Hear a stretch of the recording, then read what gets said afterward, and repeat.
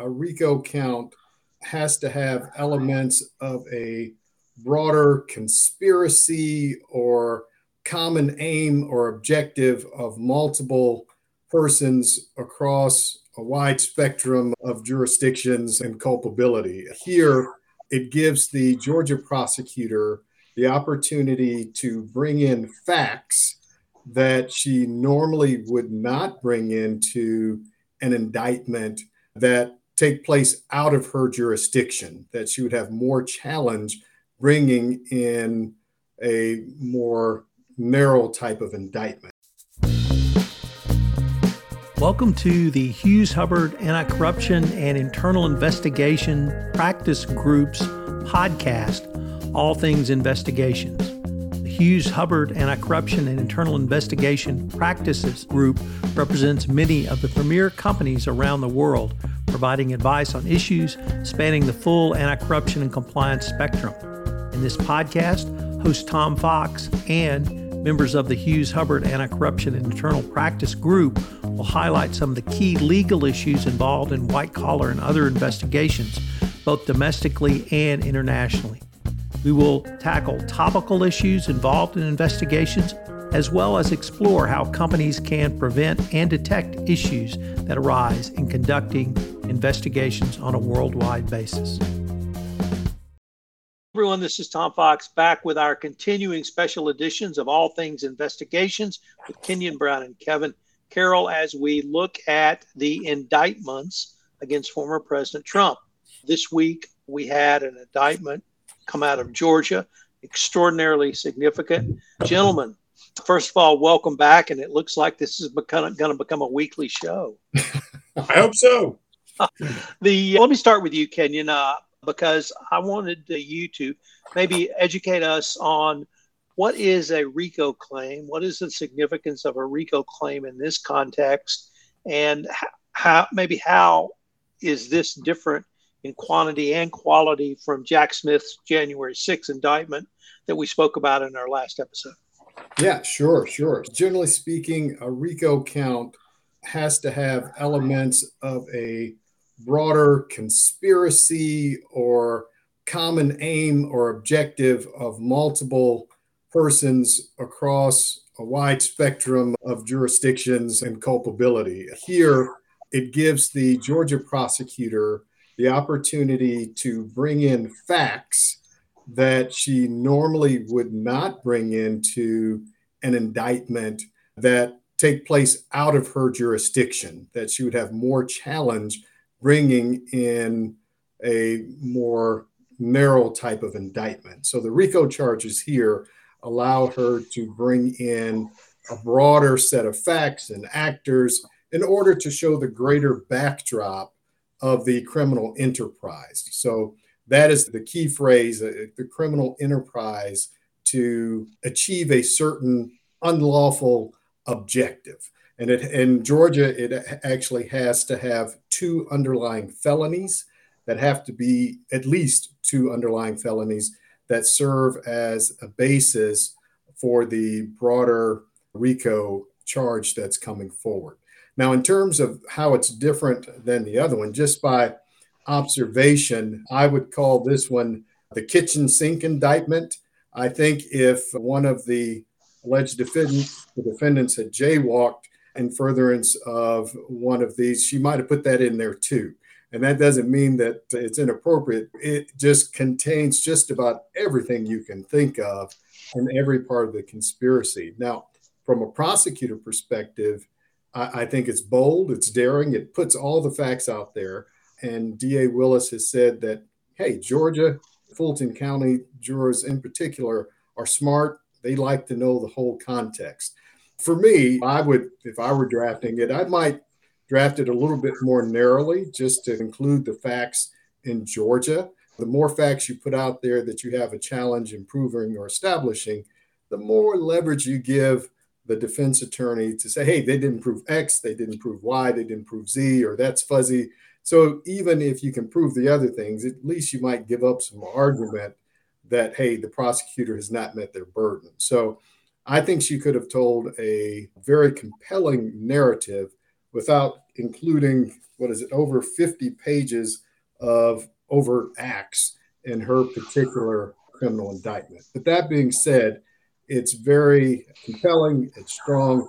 By counterpoint, the federal indictment from Jack Smith, I think, went into a lot more detail and great length in terms of really laying out Donald Trump's state of mind, proving mens rea. For example, it said his chief of staff told him he lost the election. This person told him he lost the election, told him he lost the election. So you, as a reader, and presumably the jury, if he's able to prove it out, would be left with no alternative that he knowingly lied. Here, there's just a broad general allegation that false statements were made. So that is the RICO. I'll let Kevin opine on that now. I agree with Kenyen as usual. And a little bit of background on RICO and why it's sad to see it applied here, even if it's applied appropriately to the former president of the United States. RICO was developed by a Notre Dame law professor named Robert Blakely, if I'm pronouncing that correctly, back in the late 60s and early 70s. And it went into one of the omnibus crime bills that was passed during that period in the Nixon administration.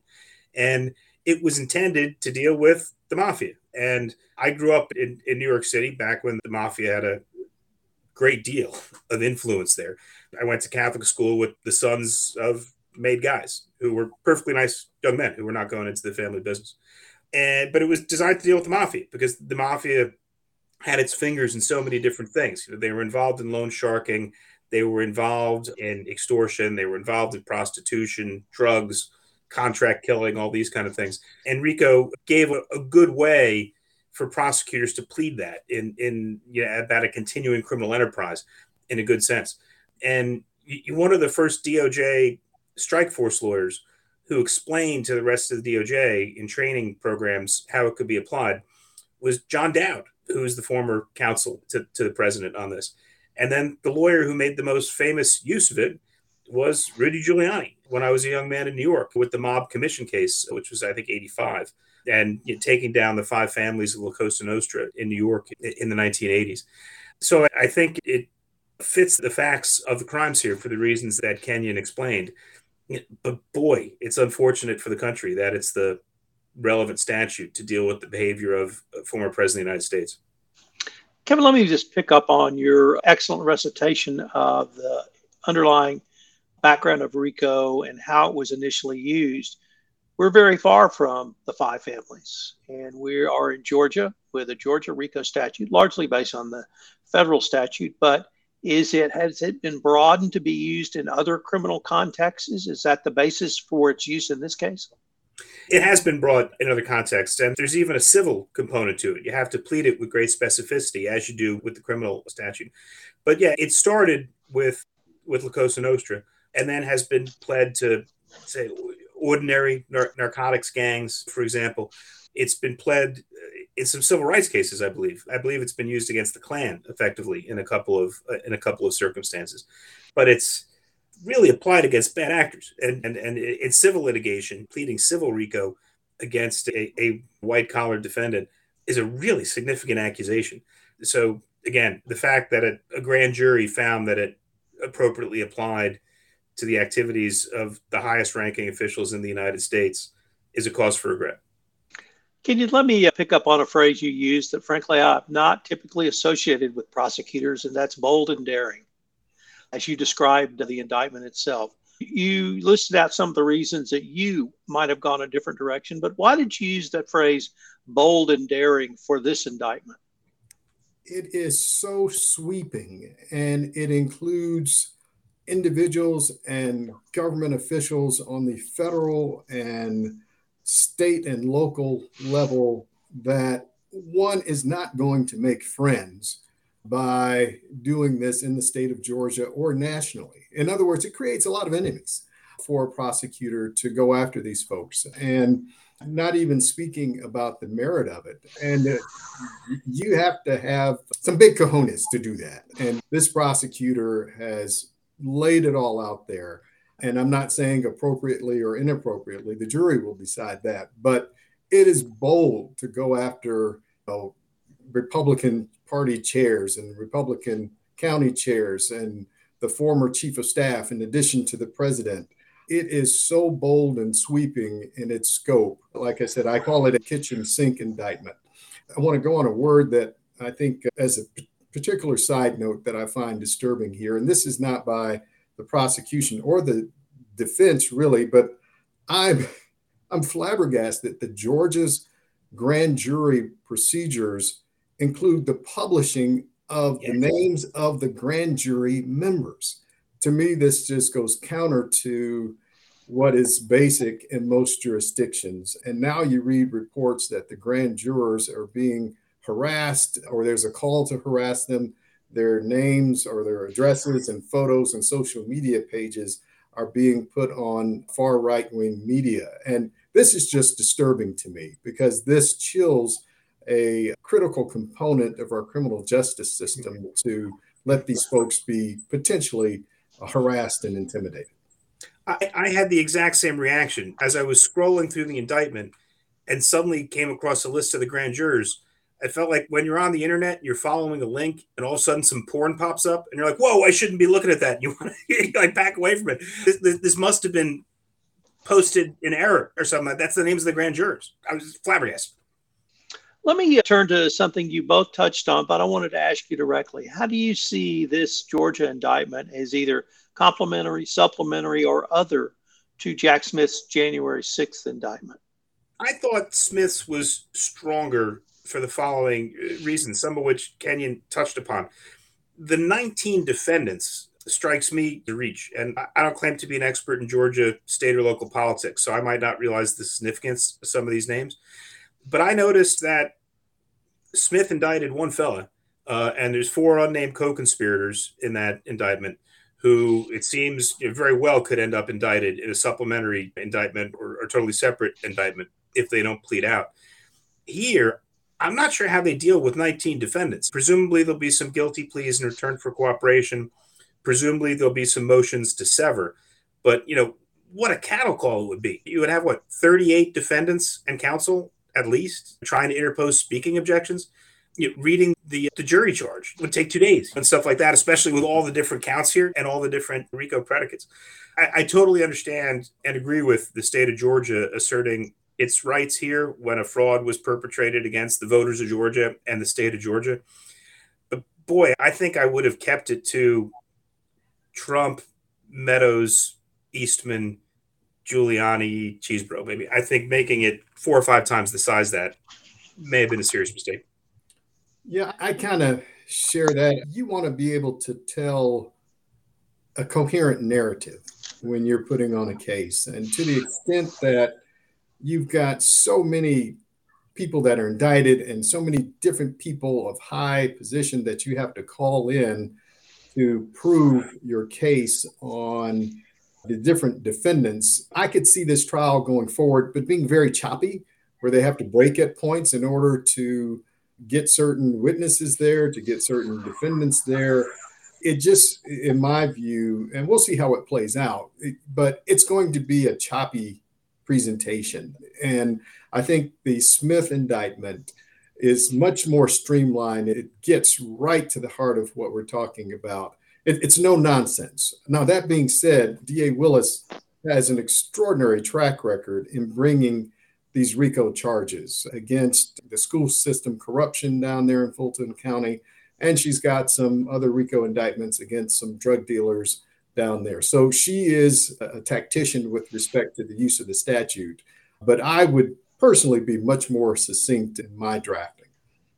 Choppy's the word. Can you imagine the first witness that the DA puts on is whoever the lead detective was on this, does her direct with objections by 19 different defense counsel and then followed by 19 cross-examinations? It would just be a lot. I would remind you, Kevin, that the Mafia Commission trial lasted almost 18 months, and Giuliani got a clean sweep in that. Yeah. The irony of that, of course, is Rudy Giuliani did that. Let me address what I wrote down as some of the, I've called it buckets of charges. We've got false claims of election fraud. We have a false slate of electors. We have stealing or attempted theft or tampering with voter data. We have, what I found the most troubling or disgusting part was harassment rather of election officials, detailed in a way I was not aware of. Were any of those claims or allegations new or different or something you didn't expect in this indictment? I think the Smith indictment went through great pains to as much as they could to try to craft things so they didn't veer over into First Amendment issues. Here, I think she will have a more boisterous defense put forward against some of that. Now, they are, according to her allegations, false statements. Some could argue that's political speech, and political speech is the most protected in the country. I think she'll have a challenge. I think she will overcome them personally, but I think the breadth of the specific acts that she put in there leaves room for a lot more challenge and argument to these overt acts than the Smith indictment has. Tom, I shared your gut reaction that the harassment of the polling official, I believe her name was Ruby Williams, it was just sickening. My mother used to do the election day poll stuff when I was growing up. It was a little bit of civic duty and a way to say hello to neighbors. And I imagine this woman was not that dissimilar from my mom in that sense. And it's the sick way that they went after her. And especially, these are very senior government officials. There's a phrase in politics, don't punch down. Go after your peers, but don't go after civilians, so to speak. The idea that you would have the most senior officials in the United States government conspiring to try to frighten an old lady, it's grotesque. Kenyon, what does the naming of some of the individuals below Trump, and we've talked about them, Rudy Giuliani, John Eastman, Sidney Powell, and others, how much pressure does that put on them to cut a deal, to cooperate, or other? You bring up a great point, and I think that goes back to perhaps something we didn't answer earlier that you asked. How does this case, how is it complementary or contradictory, or how does this work in tandem with the federal case? And I would say it makes it very tricky because you might have someone that wants to flip in the federal system, but that immunity does not necessarily extend in the state. And those are separate sovereigns. And to the extent that the media, by the way, I've heard some government officials say, well, it's not right that a county prosecutor should bring a case against the president. There are crimes alleged to have been committed in their jurisdiction. That does not turn jurisprudence on its head. But that being said, I think it crowds out those witnesses, makes it very difficult for the delicate dance that has to be done between Jack Smith and D.A. Willis when they're talking about cooperating individuals. At some point, I think they're going to have to talk about cooperating individuals and offer parallel immunity, because otherwise one might want to cooperate in one case and not get the immunity in the other, and it just creates a problem. And I'd sure want to go first if I was one of those two prosecutors. Because I wouldn't want to be the second guy to put the witness on the stand in a separate trial. And defense counsel gets up and says, that's not what you said in Fulton County, was it, Mr. Jones? It's, as Kenyon said, they got to talk, they got to cooperate, they got to deconflict this if they're not going to both mess up each other's cases, and especially the second guy or gal that goes. Kevin, I tend to look towards you for having a little bit more of a finger on the pulse of the politics of all of this and the political scene. Do you see anything new or different in the political reactions to this indictment yet? Yeah, and listen, I hate to say this as a former Republican. The commentary that I've seen so far has been even more explicitly racial because it's a black DA. I used to give to the Republican Party, so I still get the fundraising emails, and it's horrifying, the stuff that I'm seeing on emails that are being sent clearly off a Republican National Committee donor list. I am donated to the GOP since maybe 2014. So that's one part of it that stands out to me. It's unfortunate, I think, in this country that state court judges and county DAs are elected and not appointed, because people are able to say legitimately that these are elected Democrats or elected Republicans. And there's been allegations that the DA has been raising money off of this. So that's going to be one of the things that makes it less clean than a federal case. Coming from a state that has elected judges, let me take a little bit of the opposite, that every 4 years we get to opine on their performance at the ballot box. I'm not offended by that, nor do I think that demeans in any way the authority that each one of those persons has as an elected official. If we could, maybe in the remaining few minutes, we also had a hearing in the DC January 6th case after our last podcast, and maybe get some of your thoughts on that in terms of this was for the protective order and a proposed trial date. Did the trial court judge, did you feel like she was able to, if not keep control, set some parameters that she feels will lead to a fair trial if and when it gets to that? The general counsel of my firm will get upset if I criticize a federal judge in a podcast. I don't think the district judge in DC is doing a good job of taking care that this thing is in control yet, for a very specific reason. She told the defendant and defense counsel that she didn't want any inflammatory language. The former president went right back out and started tweeting things such as that the judge had admitted to being involved in election interference. It was completely false. And then last night, we have an arrest of somebody for threatening to kill the judge and a member of Congress. The former president, the defendant, ignored the judge, is basically taunting her to do something. And I think it's incumbent upon her to either gag him or remand him into custody.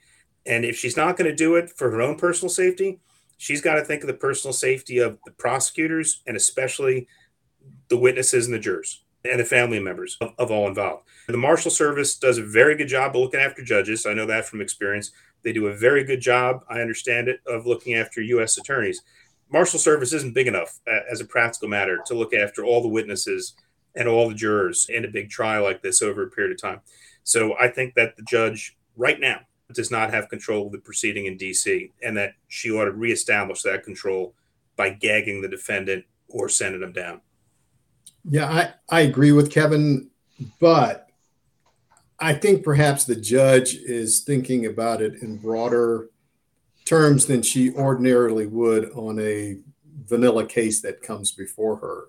What ramifications will stifling his alleged free speech have on his supporters during the midst of a heated political campaign where he has supporters that tend not to believe that he's done anything wrong across the spectrum of issues? What will it mean if she takes him into custody? So I think that she's exercising restraint. I don't know that I agree with the restraint or not, but I just know that I'm glad I'm not in her seat and trying to balance those concerns. The best book I read last year, if I could interject, was The Gotti Wars by Judge Gleason from EDNY, who was previously the second chair assistant on the first trial of John Gotti and the first chair assistant on the second trial where he's convicted. And in the first trial, Judge Nickerson, because it was such an important case and because Gotti was such a big figure in New York and because the government's proof was so solid, Nickerson let the defense get away with a lot. And it just started building and building to a shocking point. For example, at one point, defense counsel stands up, obviously without any foundation, and says to a government witness, "Didn't the prosecutor, who's a female, mail you her panties in the prison so that you could masturbate into the panties? And isn't that how she got you to testify?" It's just the sort of thing that I've never heard in a courtroom. And the judge just let it go by. And Gotti was acquitted for several different reasons, including that he got to one of the jurors. But what I'm afraid of with the judges here is that they're going to, just as Kenyen said, they're going to try to be so restrained because this is such an unprecedented situation. And if you give this defendant, and I hate to say it as defense counsel so far, an inch, they're going to take a yard, and it's going to be physically dangerous for people. Let me suggest another reason that I see, which is building a record, that I see the court, as you suggested, Kenyen, with restraint, I would say very judiciously, setting a rule, setting a guidepost, setting a parameter, and that parameter being broken. And she's now set a second parameter, and we've now had that broken. And so I guess I see her building a record if she does have to take a more drastic step, whether that be reduce the time of pretrial leading up to a trial, putting you on a gag order, or as Kevin has suggested, perhaps another remedy. I guess I see judicial restraint, building a record. And at this point, I'm not going to disagree with her approach yet. Gentlemen, like I said, we just may have to make this a weekly. One, I'm having way too much fun. And two, they were coming fast and furious. So until next time, whenever that might be. Pleasure, Tom. This is Tom Fox again. Thanks so much for listening to All Things Investigations, a Hughes Hubbard podcast produced by the Compliance Podcast Network. If you've enjoyed this podcast, I hope you'll subscribe, rate, and review wherever great podcasts are listened to. I hope you'll join us again for our next episode of All Things Investigations.